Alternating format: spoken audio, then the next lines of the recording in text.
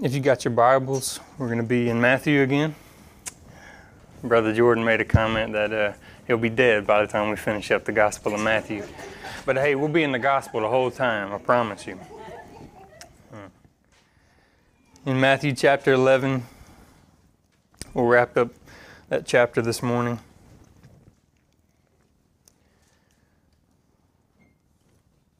I was thinking about this morning. I was like, I need to grab my Bible, And I know some people use phones or whatever it is, and I'm not opposed to that. But I just had a quick thought, like, what if something apocalyptic happened and you didn't have a charger for your phone? Do you know the word? Like, do you have it with you? And so I think there's something to be said about some good old paper. But that's just besides the point. So Matthew 11, verse 25. At that time, Jesus said, I praise you, Father, Lord of heaven and earth, that you've hidden these things from the wise and intelligent and have revealed them to infants. Yes, Father, for this way was well-pleasing in your sight. All things have been handed over to me by my Father, and no one knows the Son except the Father, nor does anyone know the Father except the Son, and anyone to whom the Son wills to reveal him. Come to me, all who are weary and heavy laden, and I will give you rest. Take my yoke upon you and learn from me, for I am gentle and humble in heart, and you will find rest for your souls. For my yoke is easy, and my burden is light. At that time, Jesus said these things. What time was it? It's coming on the heels of everything that's been going on in this chapter. Jesus addressing John's disciples and his questions. Jesus addressing and preaching in the nearby cities and towns. And it was on the heels of, in light of that, no one answered. Jesus is saying what he just said at a time when he has just announced the gospel, the coming of the kingdom of heaven in the world. It's here. John asked the question, are you the expected one? I think Jesus answered it in a roundabout way, but because it didn't need to be answered, of course he's the expected one. He's been performing miracles. He's been causing the lame to walk, both physically and spiritually. He's been causing the blind to see, physically and spiritually. He's been cleansing the lepers. He's been raising the dead. He's here, and no one believes. And so it's at that time that Jesus said this, and in Luke's account of this passage, it says that Jesus rejoiced in the Spirit. Are you ever discouraged? Do you ever arrive at church on Sundays and you have no reason to rejoice? Simply because the Christian life for you has been exhausting. Your ministry has been seemingly unfruitful. You've been sharing the gospel, preaching the gospel. Nobody wants to hear it. Nobody has time for that. It falls on deaf ears. But it was in that time that Jesus came and he rejoiced in the Holy Spirit. And Jesus said, I rejoice that the Father has hidden these things. And so this morning I want to talk to you about these things. These things are the things that Jesus has been proclaiming. It's the kingdom of heaven. It's that the Messiah has made his entrance. John the Baptist has paved the way for him. He's here preaching the gospel, the good news, to the poor, to the lost. He's doing all these miraculous things. Jesus is proclaiming these things, and yet no one hears. But Jesus gives us a reason why. These things are the Lord's to give. They're the Lord's to give. These things are not for the elite. spiritually speaking. These things are not for the know-it-alls. These things are not for those who have it all figured out. Specifically the Jews. Jesus is preaching in his hometown. People who had the Word of God. People who have witnessed numerous things that God has done for them, in them, around them. Jesus wasn't for them. The Bible says that they searched the Scriptures. They searched them and searched them. They knew them like the back of their hands. They could probably quote you large swaths, probably quote you more Scripture than most Christians today have read. And yet they missed Jesus. They didn't see the substance of it. Because in their own pride, they wanted it to say what they wanted to say. These things are not for the wise and the intelligent, the self-sufficient. They're not for the super religious, the super spiritual. You've got it all figured out. They're not for those people.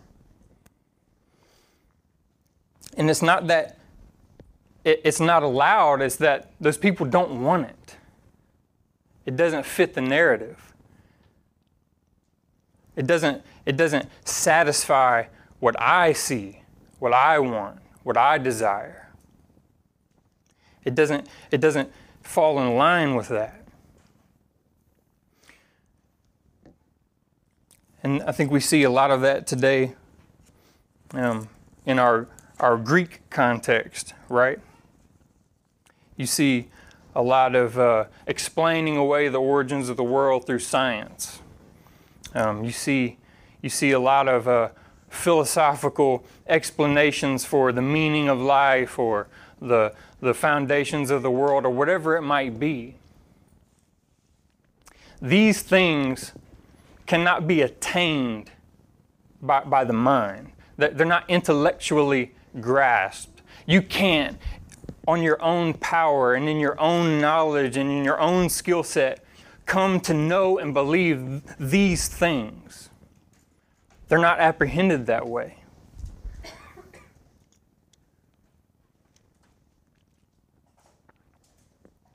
Turn with me to 1 Corinthians chapter 1.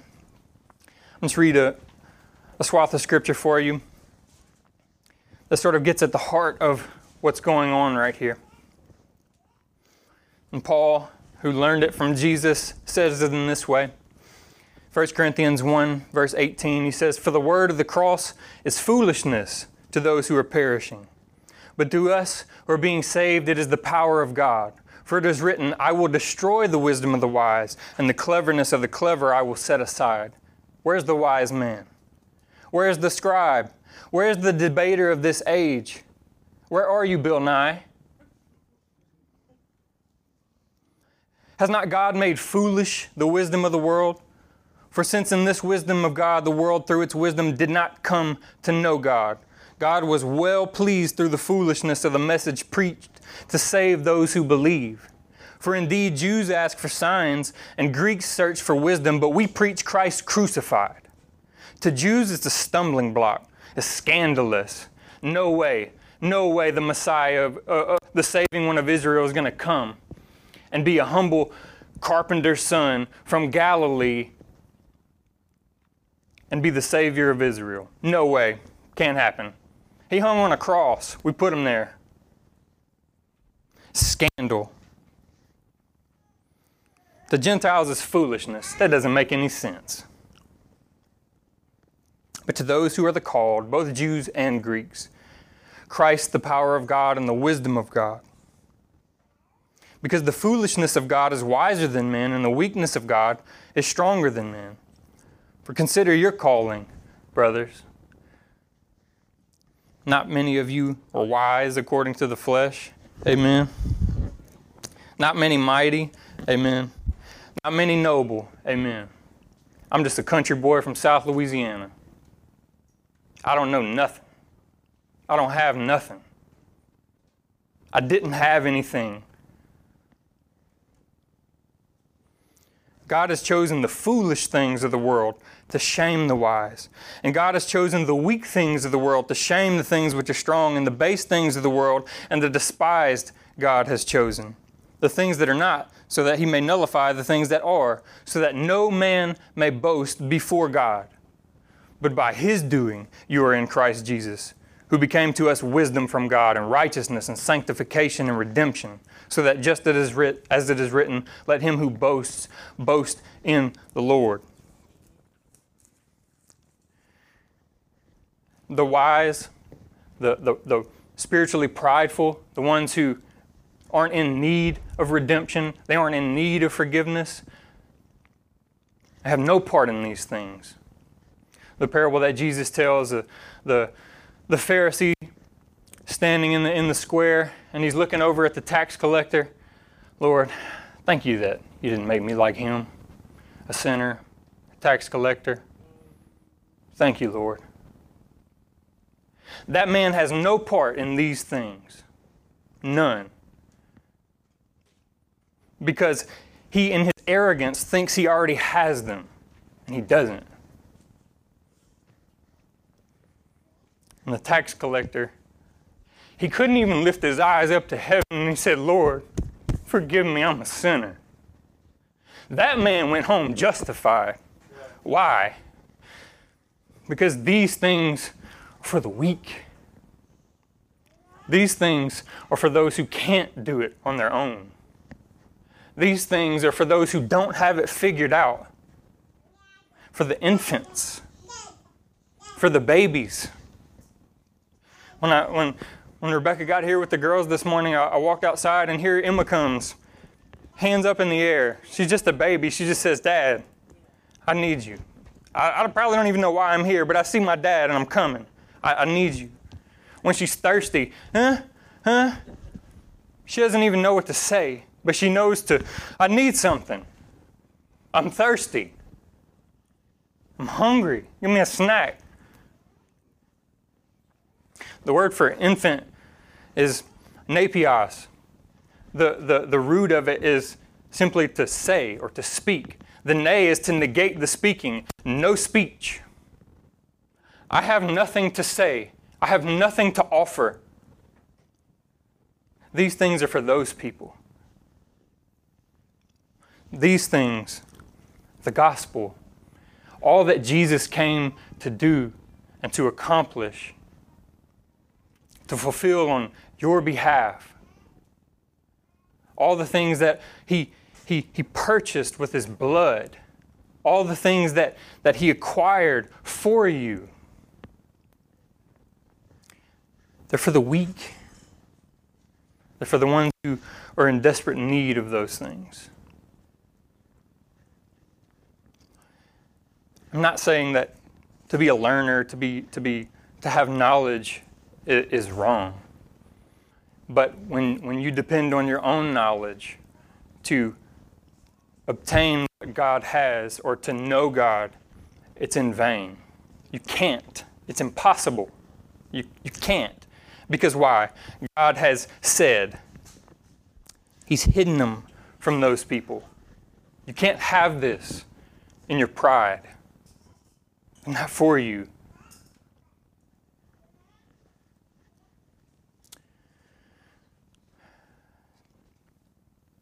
In light of that, I want to encourage us all to spend a lot of time thinking about how we advance the kingdom. How do you go about preaching the gospel?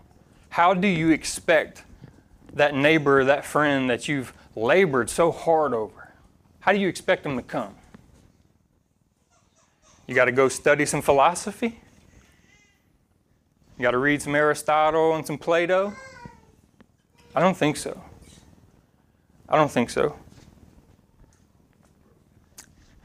It's not going to work.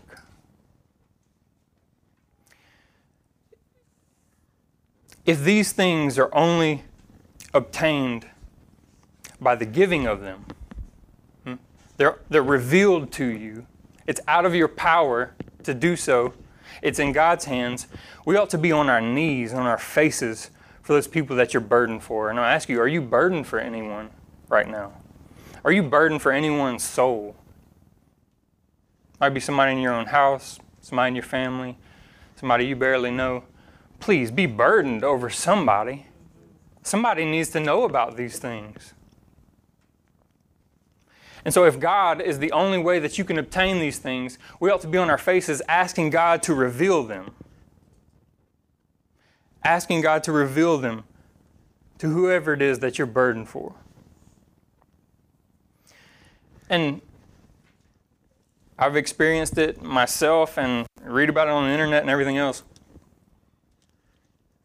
But for some reason, modern youth groups just, it chaps me. Because of this right here. Pizza parties and bubble machines and rock concerts and all this stuff. Fog machines and hoo-ahs and luau's. What's for the kids? They're not going to know the things of God through the bubble machines. They're not. They're not. I think about the Roman Catholic Church today, and this isn't personal. I have a lot of Roman Catholic families, and my heart is broken for them. And I believe there are a lot of genuine Roman Catholics who really believe in the sufficient work of Christ. But at the leadership level, at the Pope and the cardinals and the priests, they're being led astray. They're being taught lies. Because the gospel doesn't need to be dressed up. It doesn't need to be ornamented with jewels. Christ didn't die on a gold-encrusted cross. It was a nasty wooden one, stained with his blood. The gospel does not need your help. The gospel does not need you to spiffy it up a little bit. We preach Christ crucified. Period. That's it. The power of God. He doesn't need mighty people. He doesn't need noble people. He doesn't need wise people. He doesn't need intelligent people. He doesn't need anything that you have to offer except for you to just confess that you're weak and you need Him. And then the power of God works through that. And that's how God has chosen to do it. Simply put, I ought not question it because He has said it. I don't question God's ways. I may not understand it. God, why have you hidden these things from the proud? Why don't you? Surely you have the power to overwhelm them and to. Yes, He does, but He's not revealed that to me. He's not given me that knowledge. So that's where I have to say, that's where I stop. I just know that these things are for the weak. Yes, Father, for this way was well-pleasing in your sight. You see Jesus laboring, preaching in his hometown where nobody wants anything to do with him, preaching all over, no one's coming. Say by and large, right? The spiritual elite, the ones who had more head knowledge than anyone else, right? Not coming. And yet Jesus is rejoicing in this.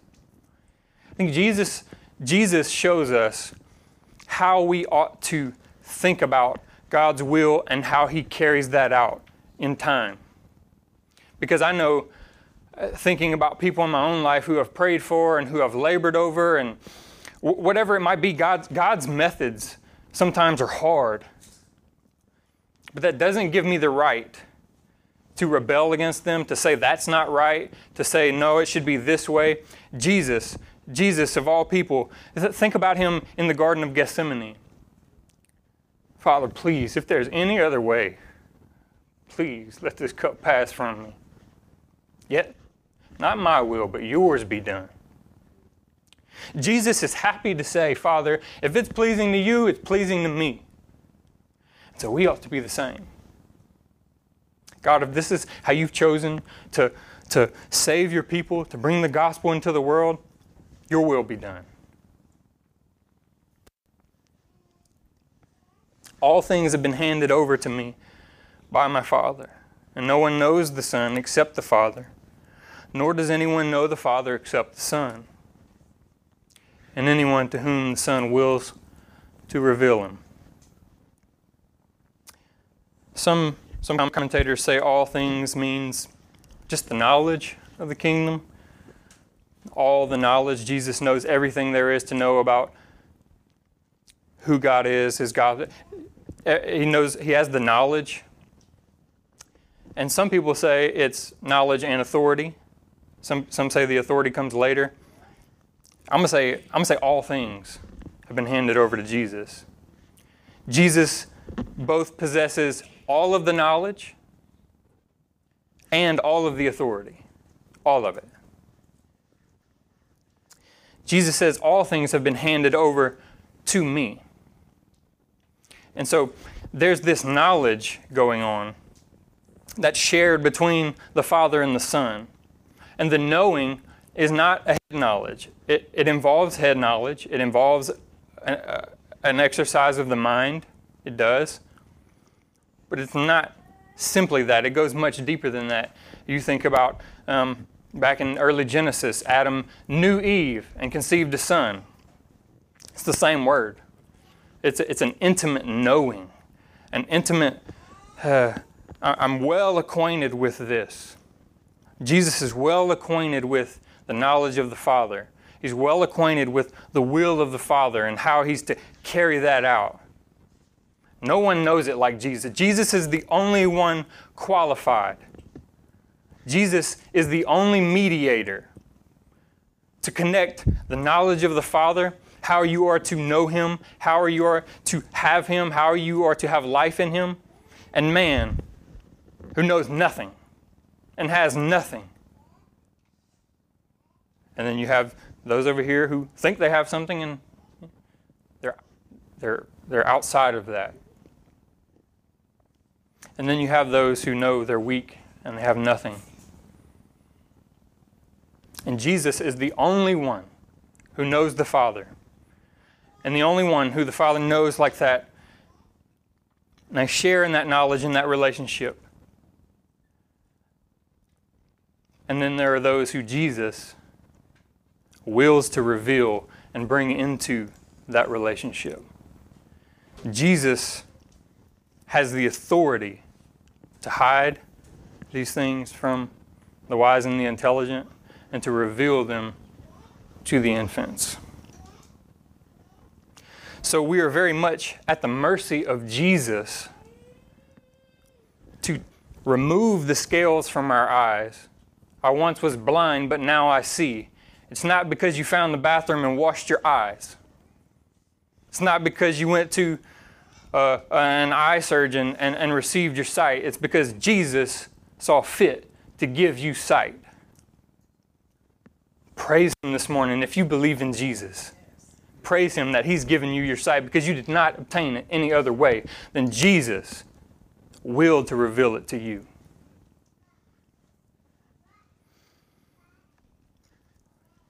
And then see the graciousness of Jesus here.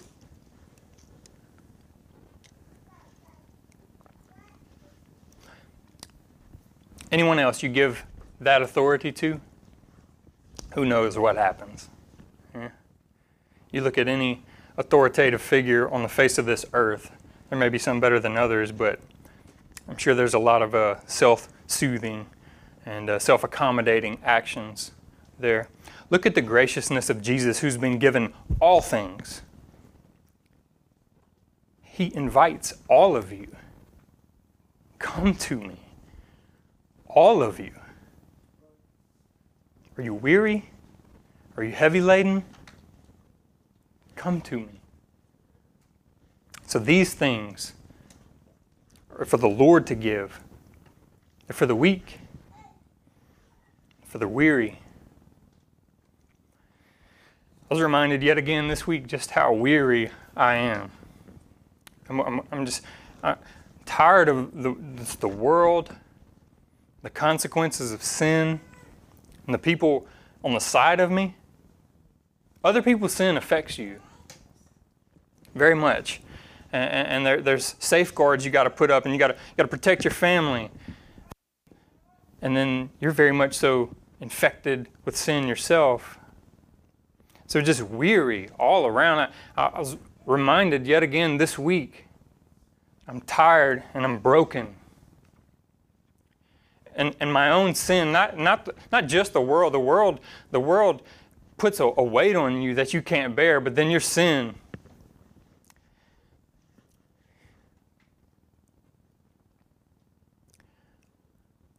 Are you tired of sinning?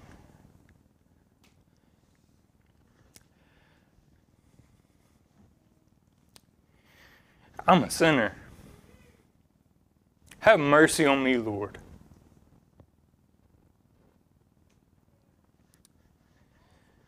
Jesus invites me in. I'm broken. And I need Him. And He invites you in. Are you broken? Do you know anyone who's broken? Do you know anyone who keeps falling and they can't get up? They're burdened, exhausted.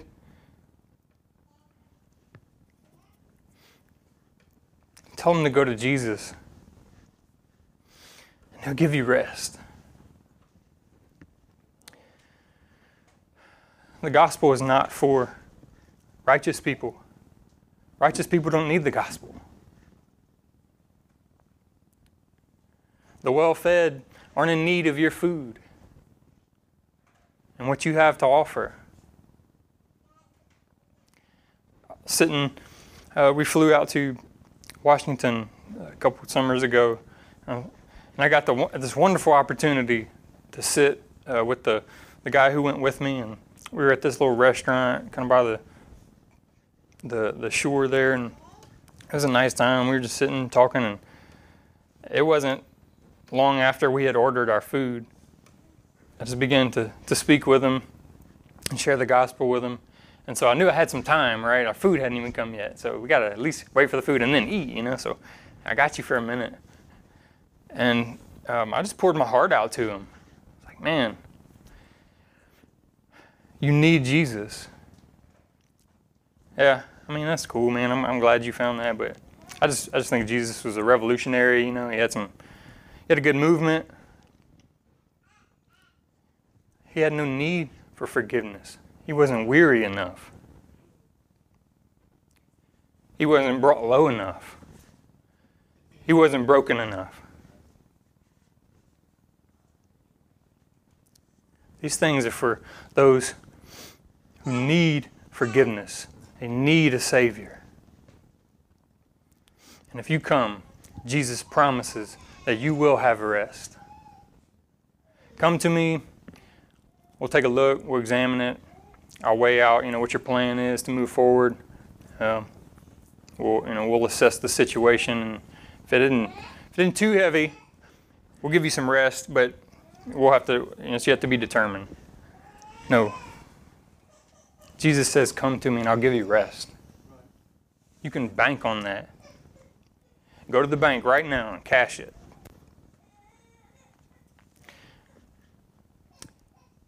For Christians who have walked with the Lord for some time, I think oftentimes when we fall post-salvation, we bear this certain guilt, knowing that you've been forgiven, knowing that Jesus died for you so that you could be reconciled back into that father-son relationship and receive life and joy and peace, as the song said. We bear this guilt. It's not for us to bear. Jesus bore that for you on the cross.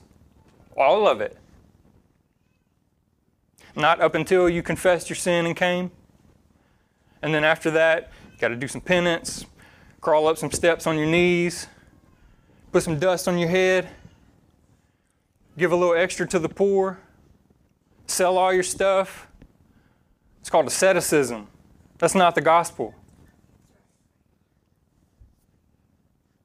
You just come and receive the free grace that is offered. And tomorrow when you sin again, come back. Because the only way that you're not going to be forgiven, the only way that you're not going to enter in rest is if you don't believe that you will be forgiven. The unforgivable sin, unbelief. There's no sin heinous and nasty enough to overshadow the power of Jesus Christ's blood. None. Murder, adultery, lying, drunkenness, cheating, theft, blasphemy. Are you a blasphemer? Repent and be forgiven in Jesus.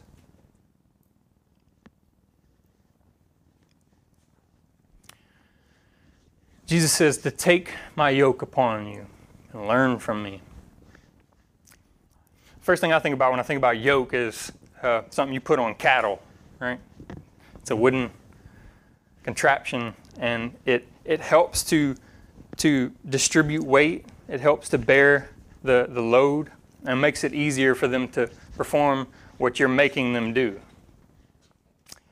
There's also a yoke for humans, right? It's a bar. It goes over the top of your shoulders. You rest your arms on it, and it makes whatever you're carrying seem lighter. It helps to bear the load. To be yoked, a yoke is simply something that binds you to something else. Jesus says to take His yoke upon you. So when you're called to come and enter in to the rest that Jesus is offering you, it's not that you're freed from yokes, period.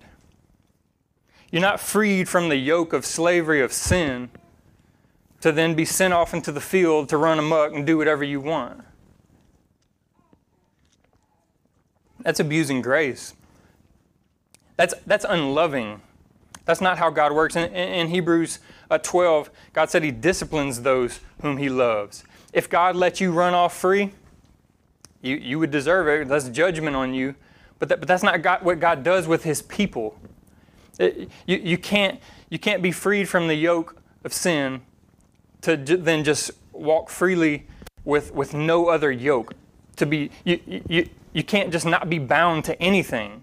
Then you're just left up to yourself to roam around in the darkness, just like you were before.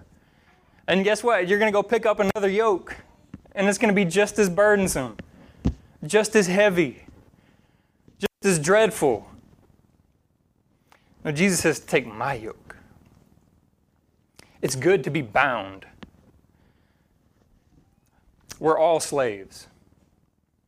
You're either a slave of sin or you're a slave of Christ. We're all slaves. One kills, one saves. Be a slave of Christ. Come and submit yourself willfully to the yoke of Jesus. Put His yoke on Him. Learn from Him. To be a learner of Jesus is not to sit in a chair and absorb information. Yes, you do that. You learn. But you also do. You follow. You imitate Jesus. Jesus gives you what you're to imitate here. He says, learn from me, for I'm gentle and I'm humble. Learn to be gentle. Learn to be weak. Learn to be humble. Learn it from Jesus. Look at Him. Search the Scriptures. Examine them.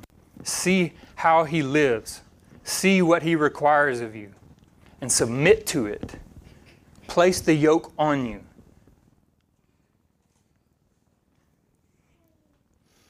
He says if you do that, you'll find rest for your souls.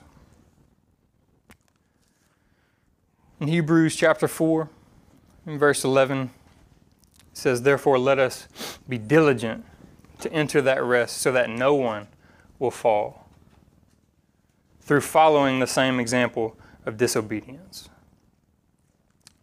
Be diligent to enter into Jesus' rest. The world will offer you rest, but it's not that. The world will dress all sorts of things up and make you believe that it's going to be good for you. Your flesh will want to cast off Jesus' yoke. and put on another and deceive yourselves in disobedience, you will not find rest there. There is no rest there. None. There's condemnation, no rest. Be diligent. Be diligent. Don't be lazy in when you find yourself taking off that yoke, when you find yourself cutting ties to the guidelines and the rules and the laws that Jesus has set forth for you to follow, when you find yourself separating yourself from them. Be diligent to come back. Don't fall into disobedience and find yourself with no rest. You can come back. Jesus says his yoke is easy and his burden is light. And the yoke, think about this morning. You go get a 2x4 from a construction site. Maybe it's got some old hammered down nails or something. Maybe the head of one's kind of sticking out a little bit and you're carrying it. And man, you carry some buckets of water on the end of that. It's just going to press into your shoulders. You're like me, I got kind of bony shoulders. It's really going to hurt. It's not going to be comfortable. It's not going to be easy. I might as well carry it in buckets with my hands. Jesus' yoke is easy. It's craftily contoured to your shoulders. It's made for you. God has not placed a burden on his people that is overwhelming, uncomfortable, unbearable. In Jesus, Jesus bore your yoke. The one with the 2x4 with the nails in it. Oh wait. He bore that yoke for you. And he offers you the one made for him, by him, perfectly contoured to you. It's made for you and for your good, so that you don't wander off into destruction. You don't veer off the straight and narrow. When you walk through the Christian life, yes, it is work. Yes, it is tiresome. Yes, it's hard at times. But there is no yoke like Jesus's. Not that the world offers. No one else is there to offer it. His burden's light. Jesus is not placing something on his people that he knows they will fail with. Jesus is giving you what he sees fit. And as we've already seen Jesus demonstrate, we learn from him. I submit to that. I bear it with gladness. I rejoice in that this morning, Lord. Sometimes it's hard to accept what God has placed in your life. And I say that largely out of ignorance. I've faced things in my life that have not been easy and not fun, but there are people who have faced much greater things than me. So I'm fairly ignorant on that. But I know, because Jesus has told me so, that if you will carry his yoke, that you will bind yourself to him, you will bear it. And you will finish well. And you will enter in to that rest. These things are the Lord's to give. Be weak, be weary, receive them, and find rest for your souls. So you have the opportunity this morning to enter in to rest. Stay there. Abide in the rest of Jesus. Pray with me. Lord Jesus, thank you for your kind rule. Lord, you are Lord of heaven and earth. You do as you see fit. We pray that your will would be done, Lord. Help us, Lord, to submit by your Spirit, Lord. Would you help us to deal with the sin of pride, the sin of unbelief? Would you help us, Lord, to walk faithfully, bearing the load that you've made for us? Help us to be faithful, Lord, finish well, and forever be in your rest. We thank you, Lord Jesus, that you bore our sin. You bore our yoke. You drank the cup for us, Lord. And you offer up your peace.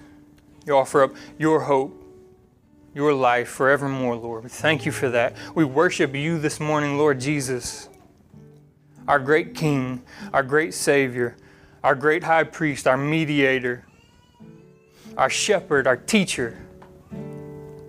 There is none like you, Lord. None are fit but you, Lord. So we just worship you for that this morning, Lord. Just worship you.